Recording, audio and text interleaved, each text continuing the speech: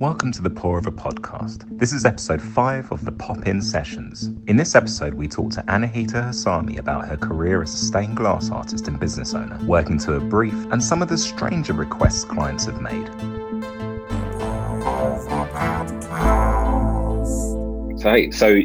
Pour Over podcast. What are we now?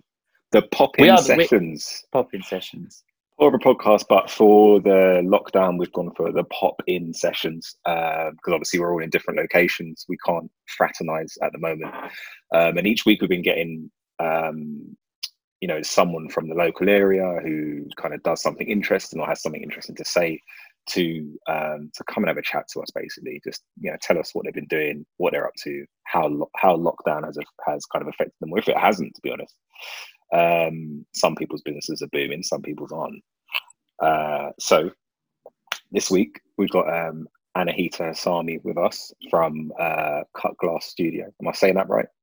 Yes. Yeah.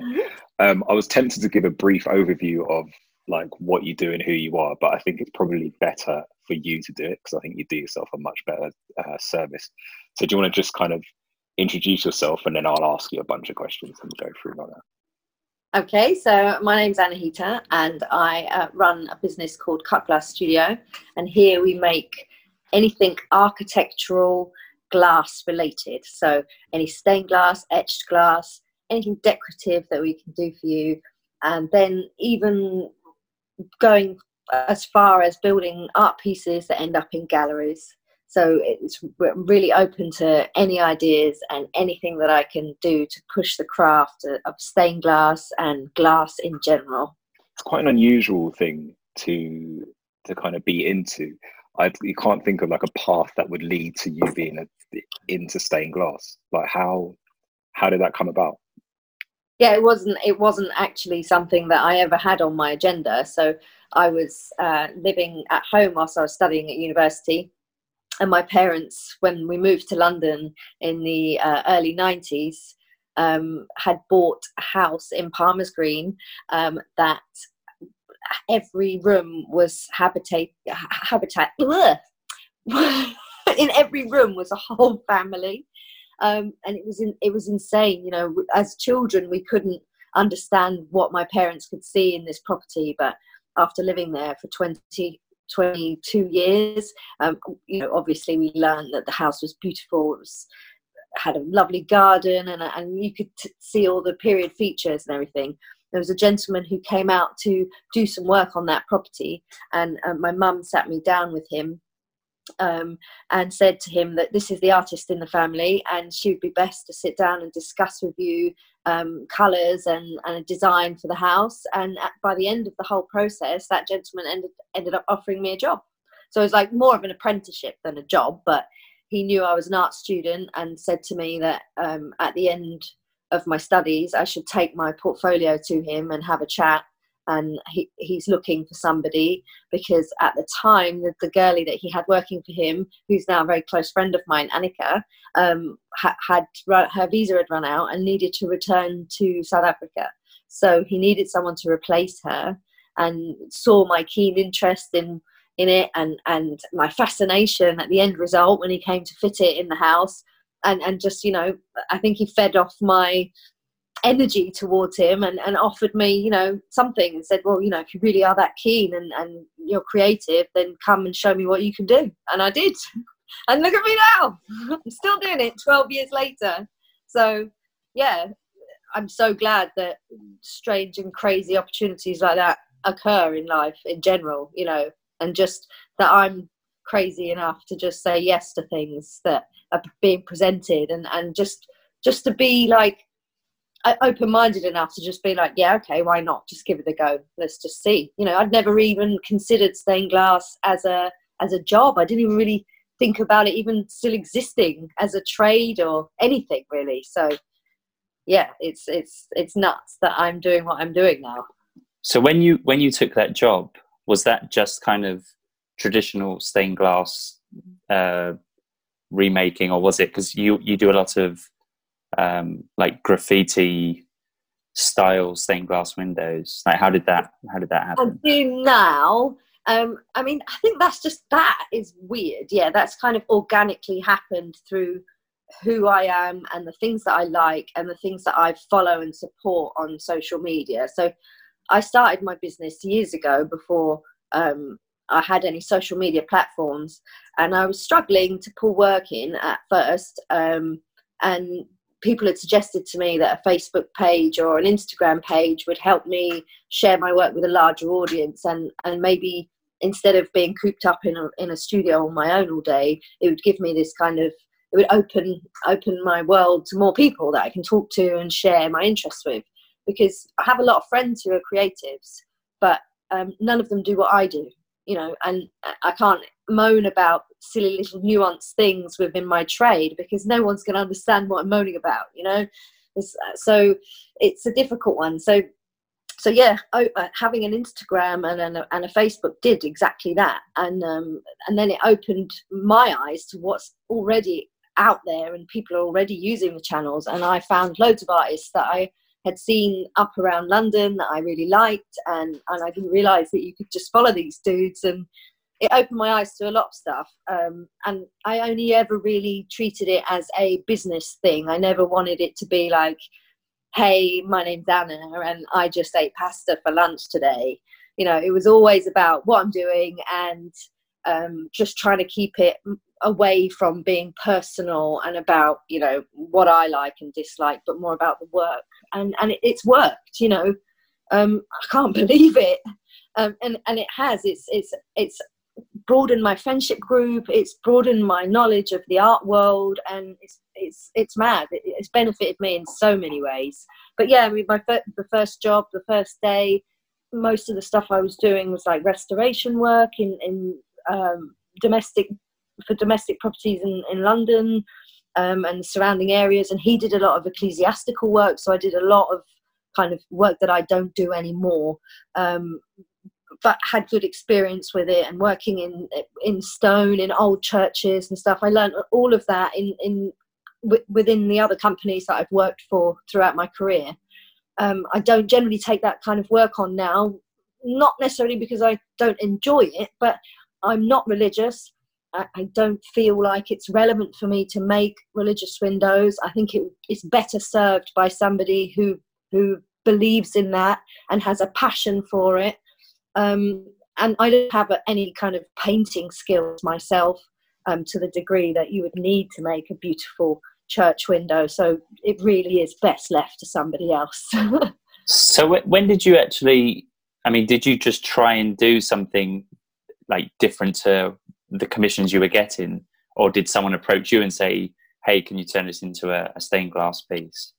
So yeah, it was kind of a bit of both. I started off with the Instagram, and I was posting work that I was doing with my crappy phone, and learning how to use filters, and that being amazing. Like, oh my god, I can filter this and put a hue around the edge and all this kind of stuff. So that was fun for a while.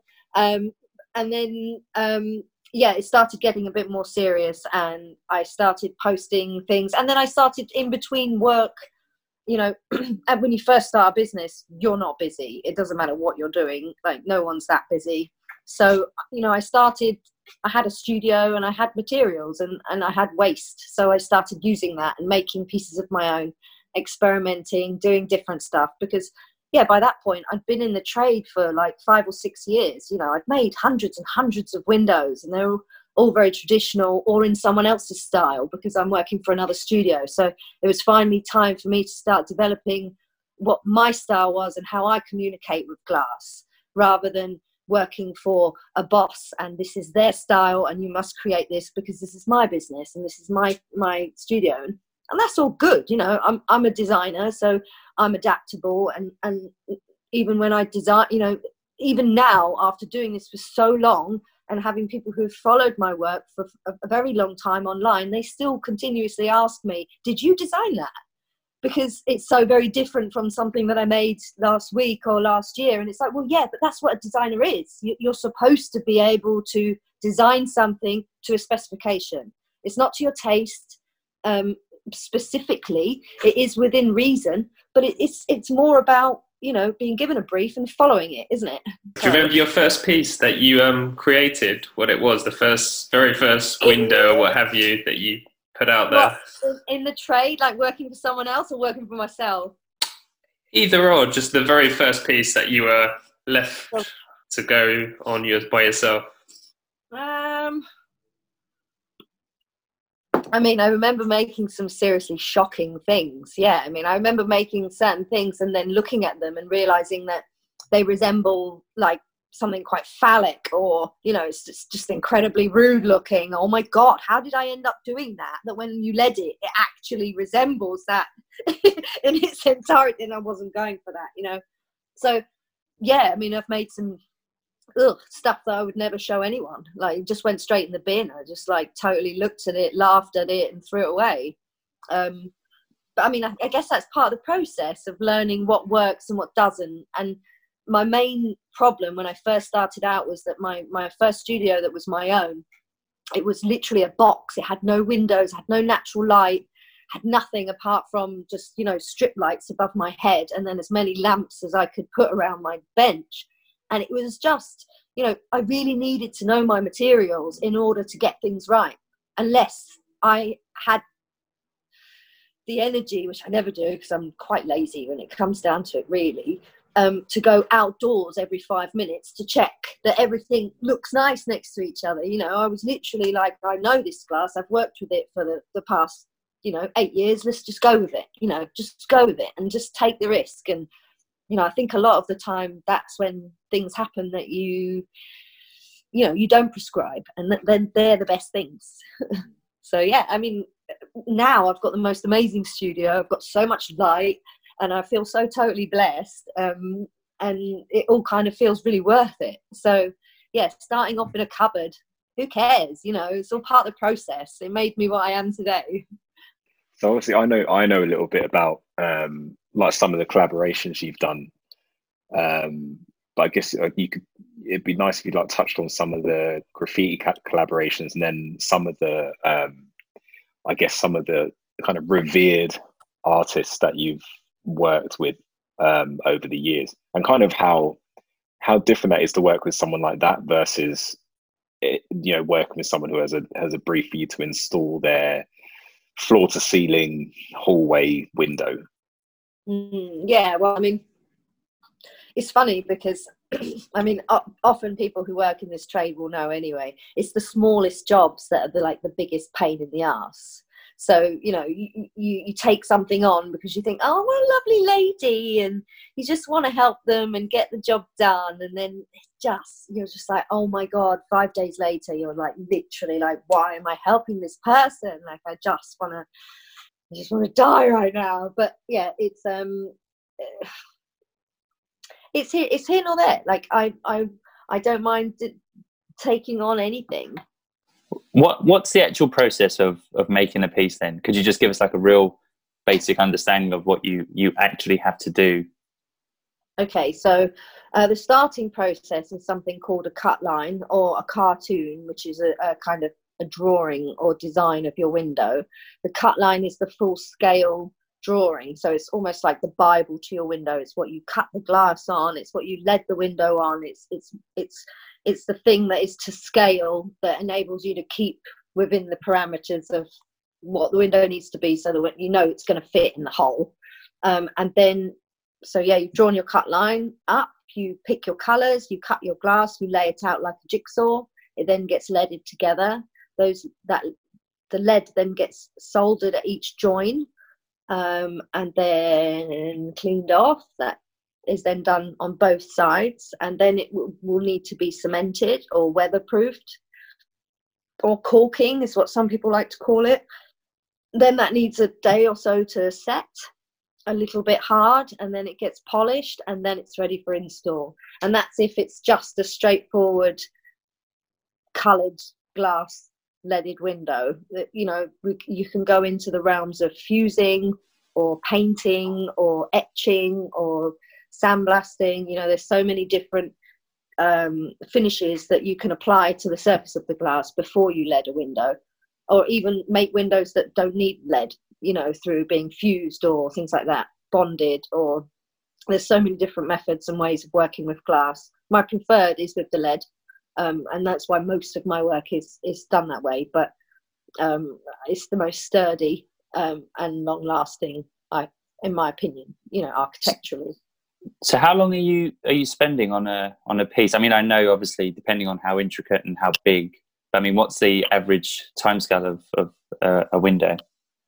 It really depends. Yeah, it really is so dependent on, the level of detail, the amount of design that's involved. Sometimes you can do a design and the customer okays it instantly and they just love it. And then sometimes people want to tweak things and it takes a little while to get there. So, I mean, if I'm given free rein to go with something, it's often not always a blessing, because you're left sitting there going, okay, well, I can do anything. So what should I do? And then you're stuck thinking for ages, like, what should I do? There's one project I took on and I had a very clear brief, but the brief didn't work for me. So it took me about a year to get it right. So it just depends. But physically making a window, I could make a window in a day and have it ready for the next day, but don't tell anybody that. I'm just expecting it. I've just got such a huge backlog. Nothing happens that quickly. So generally I'll take on a job and it will take me between 6 to 8 weeks to turn it around on a domestic job.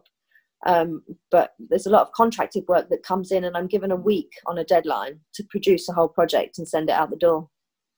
Oh, and I mean, there's different levels of work that comes through. That's the problem. Yeah, no, I get that. A lot of people say, like people in the creative field or in any field actually, that there's that kind of cliche of it's the journey, not the destination, like the process of doing whatever you're doing. But in your case, like looking at your Instagram feed, it's those kind of seeing the sun go through the window, the glass, right? How is it for you? Are you looking to get to the end point so you can see how it looks from this? I just want to see it installed, because that's where, that's its glory. That's where it's going to do its thing. A window is pointless if it's not in the light. It's not basking in the sunshine. It's just, it's unfortunate. I've had to make a few windows that kind of block out bad areas, so you have to use dark colors and heavy textures, and you do feel like you lose a little bit of the design aspect that way. But when the front door, I fitted a front door today, it looked absolutely fantastic. I was so thrilled with it, and it's been sitting in the studio for like 2 or 3 months waiting to be fitted, and just to see it in the door was just like, oh my god, everyone was jumping up with excitement, because it's just been so long to see anything like that actually come to fruition. But I mean, generally I go through stages because I really enjoy the leading process. That's very quick and very satisfying. But then other aspects of the work I don't enjoy as much. So I don't necessarily enjoy standing cutting glass all day. But when you see a window coming together and you're laying it out on a pallet, it's quite fun. But the actual labour and doing it is another thing. So it's not all fun and games. It's quite heavy on your body and on your hands. I mean, my hands. Is it dangerous at all? Yes, there's lots of things that we have to take into account, health and safety wise. I mean, lead is incredibly toxic. So in many ways, we have to be incredibly careful with the environment and how we, when we're working. I've bought hoovers for the soldering irons so that there's not so much fume going into the room, so that it's not just for the person who's directly working going into their face, but it does go into the environment that then everyone has to breathe. So I'm doing as much as I can. We wear gloves. I've got all the PPE that I can possibly get for everybody in here. So it's just about everybody being responsible with their approach to work, really. And before you eat, washing your hands and making sure you don't eat at your bench, and just silly little things like that. You can't get too comfortable in an environment like this. We have to be conscious all the time that you're not going to set your bag down on your bench that you're then going to go and set down on your bed when you get home, or because you're then transferring. So it's very similar to obviously all the issues that we've been having at the moment. So I've always been quite mindful in that respect of I have one set of clothes for work and one set of clothes for everyday life, because I don't like to cross-contaminate, try and keep everything as clean as possible and stay healthy. It's important. And have you had any kind of requests that you've turned down, or any very strange requests? Oh yes. Do you want to tell us a bit about those? Well, there's a lot of people that like to get carried away with ideas, and that's not a problem. Of course, that's great, and it's great to hear a lot of people's ideas, but often that idea is not going to add value to that person's property.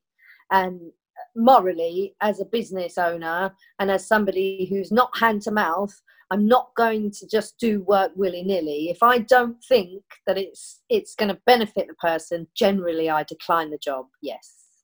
And that's when I'm asked to make an elephant with 2 doves, and that is for real. I've been asked to make that. And I don't know, just even like the small things, like a bird next to a pond, or things like that. It's not me. And I literally have written in emails, if this is the kind of window you want, you can literally go to any company and they will make it for you, but it's not what we are about. I'm really sorry. So yes, I get asked to do a lot of very strange things. I've been asked to make some strange things. I've made some strange things. I've made a lady's womb, and it was an interpretation of, but it was her womb whilst pregnant with her second child, and it was her husband's request. And I've been asked to make. Was asked to make something. Hang on. Did you do that? Did you make it? I did it. Yeah. All right. Where did that actually go in a window, or was it like a standalone piece? Yeah, it was like a piece that she could hang in her window. It was a gift. Interested? I like it. That was my thoughts exactly. I was like, interesting. Yeah, and then I was asked to make for Gok Wan, who's this fashion dude on television. I had to make a pair of those famous praying hands. Praying to a bowl of noodles with chopsticks coming out.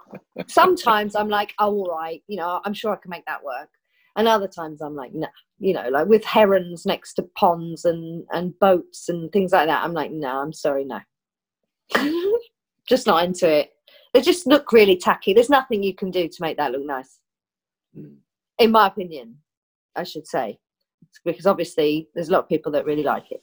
And also there's plenty of other people who can do that as well. Exactly. Yeah, exactly. They don't need me. I feel like you've managed to retain the artist side of your work.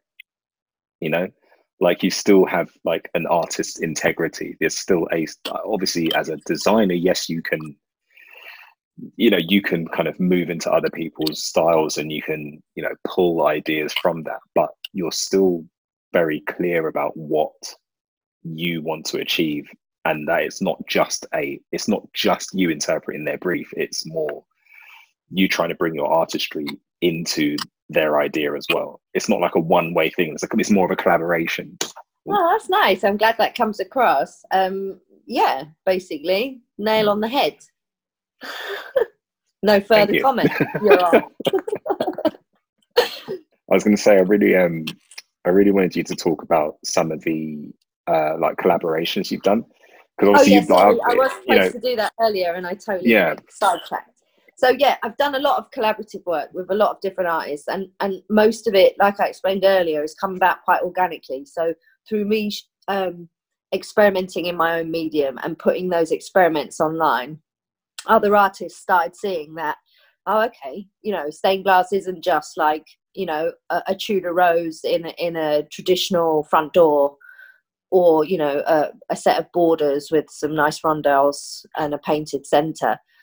They realised that there's other ways that this can be pushed. And there was the first guy that asked me, it was unfortunately quite a negative experience. So it was kind of hit and miss as to whether I was going to do any more collaborating after that. But I'm really glad that I did. But yeah, so it was this dude from the States, and he was going to have a show in the UK. First one was in Bristol in a crypt in a church, and the second one was at Stolen Space Gallery, which is owned by Deface, and it's at the top of Brick Lane. And so Deface is a big street artist name. He's like one of the biggest. And yeah, so I mean, that work went on display in his gallery, and it was fantastic. It looked really, really good. I basically had about 17 days to produce these huge panels that Beau then painted on with Signwriters enamels, and then they got made into light boxes and fitted onto the walls, and they look great. I mean, I remember Jade coming along to see. We had a great time, but unfortunately the artist didn't honour his word, and he didn't credit me for any of the work, so it was a negative experience for me, but a learning curve. So, you know, out of every negative, I suppose, comes a positive. And then after that, I started meeting a lot of people. Charlie, who's known as Pure Evil, he approached me because he really liked the body of work that I did with Beau. And I explained to him the problems that I'd had and how it had made me feel, because I did find it truly upsetting because of the hardship that I'd gone through just to build my business, you know, and then have someone come and take the piss out of me. It really annoyed me. Like, there was nothing I could do to shake that feeling. So I expressed that to Charlie, who said, look, that's not going to happen with me. And he honoured his word. So it kind of reinstated my trust, and it made me kind of just go for it. And so after I did the piece with Charlie, that piece got so much attention. You know, it went into the Saatchi gallery. It hung like in the middle of the Saatchi shop. And my head exploded. Like, and then not only that, he took it on Channel 4, and it got sold to like a massive art dealer, Alex Proud, who owns it and keeps it in his bloody gallery in Chelsea. So I'm just like, all right then. So, you know, that was fantastic. It just made my head truly explode. I couldn't believe what was going on.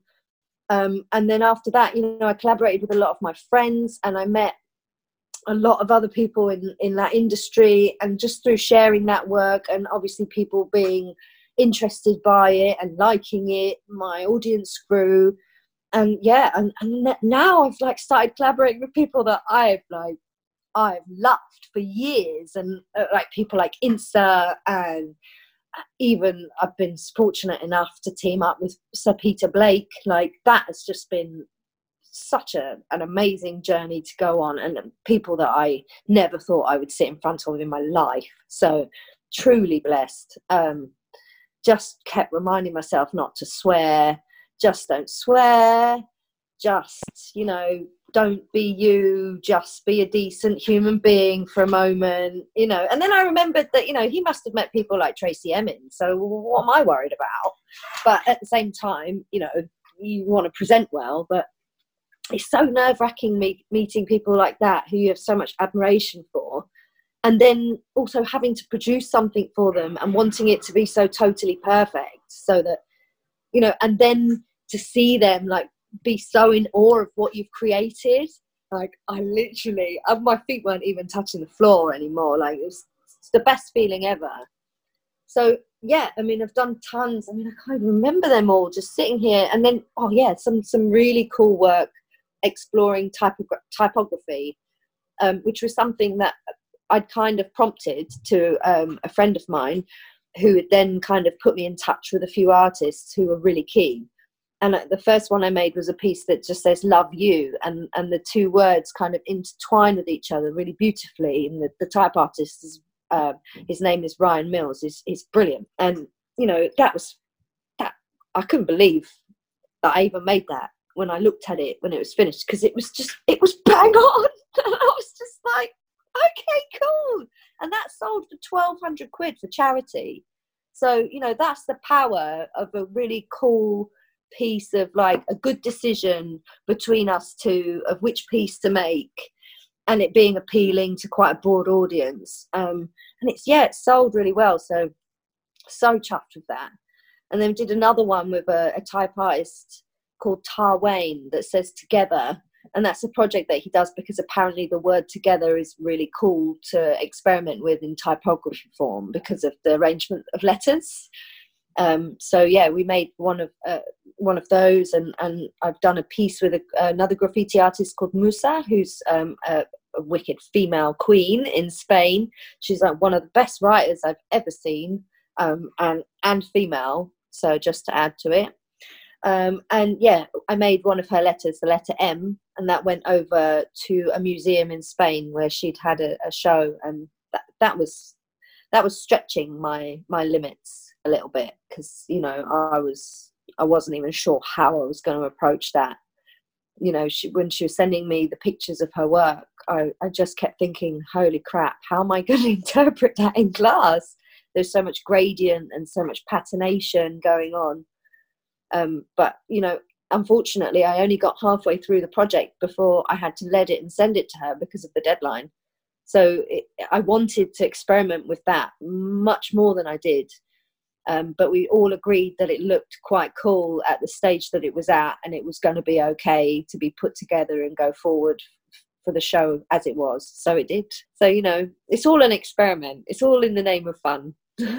Are you working on any exciting projects at the moment? I mean, obviously you're busy, but is there anything like super special coming up, or something that kind of gives you that nervous energy?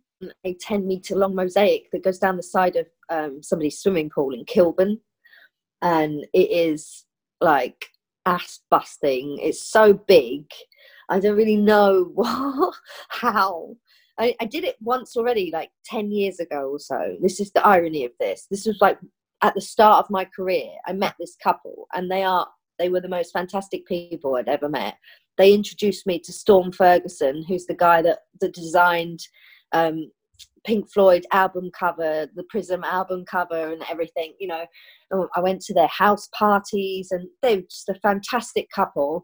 But sorry, my battery's going. I'm going to have to move, otherwise we're going to go. They hired me. I did their front door. I did a side elevation of their property, and then they thought, what the hell, we're going to go for it. And they asked me to make this big mosaic for the side of their swimming pool. So I just went for it. They wanted something Miro inspired at the time, and I did what I could. And I was semi-okay with the outcome. Happy enough that I'd managed to achieve something to that scale in my studio that was the size of a storage unit. Like, it just literally was a storage room. So it was an achievement at the time, but to be given the opportunity to redo a project that I did 10 years ago is just nuts.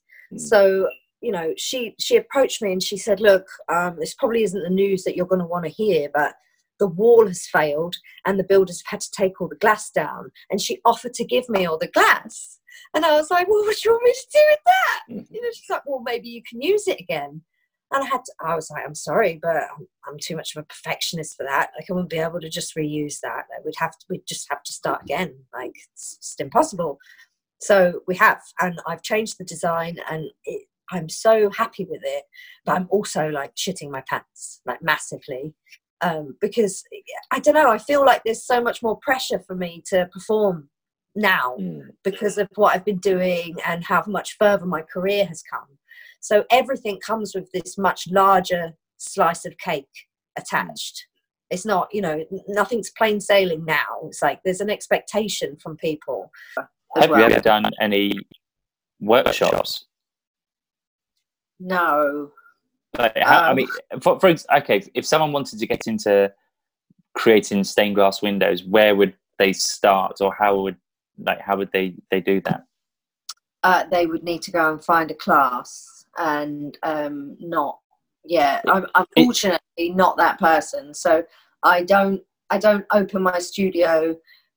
We are a busy business, so I generally the only people I have in here are skilled people, who are here to work and keep us up to date with our deadlines. But I mean, I've done a few kind of one-on-one tutorial type things, but I'm not the best teacher in the world.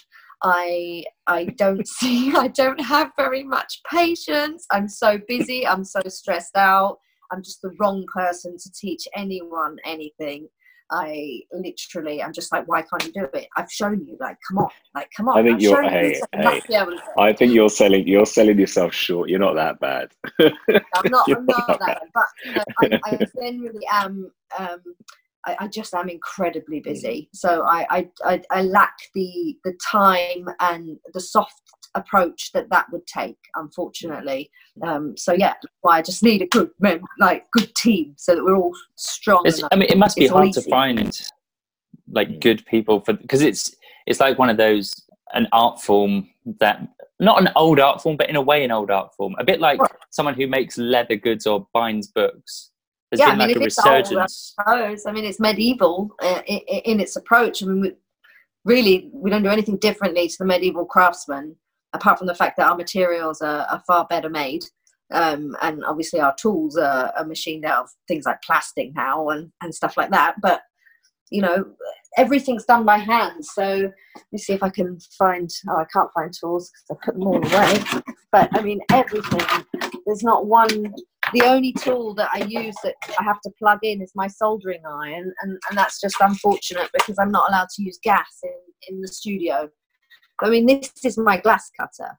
So it's a hand tool, and it's just got a wheel at the end. It's almost like a tile cutter. And so any piece of glass that I cut, it's cut, you know, it's cut by hand. You score it, and then it just, you know, it's as simple as that.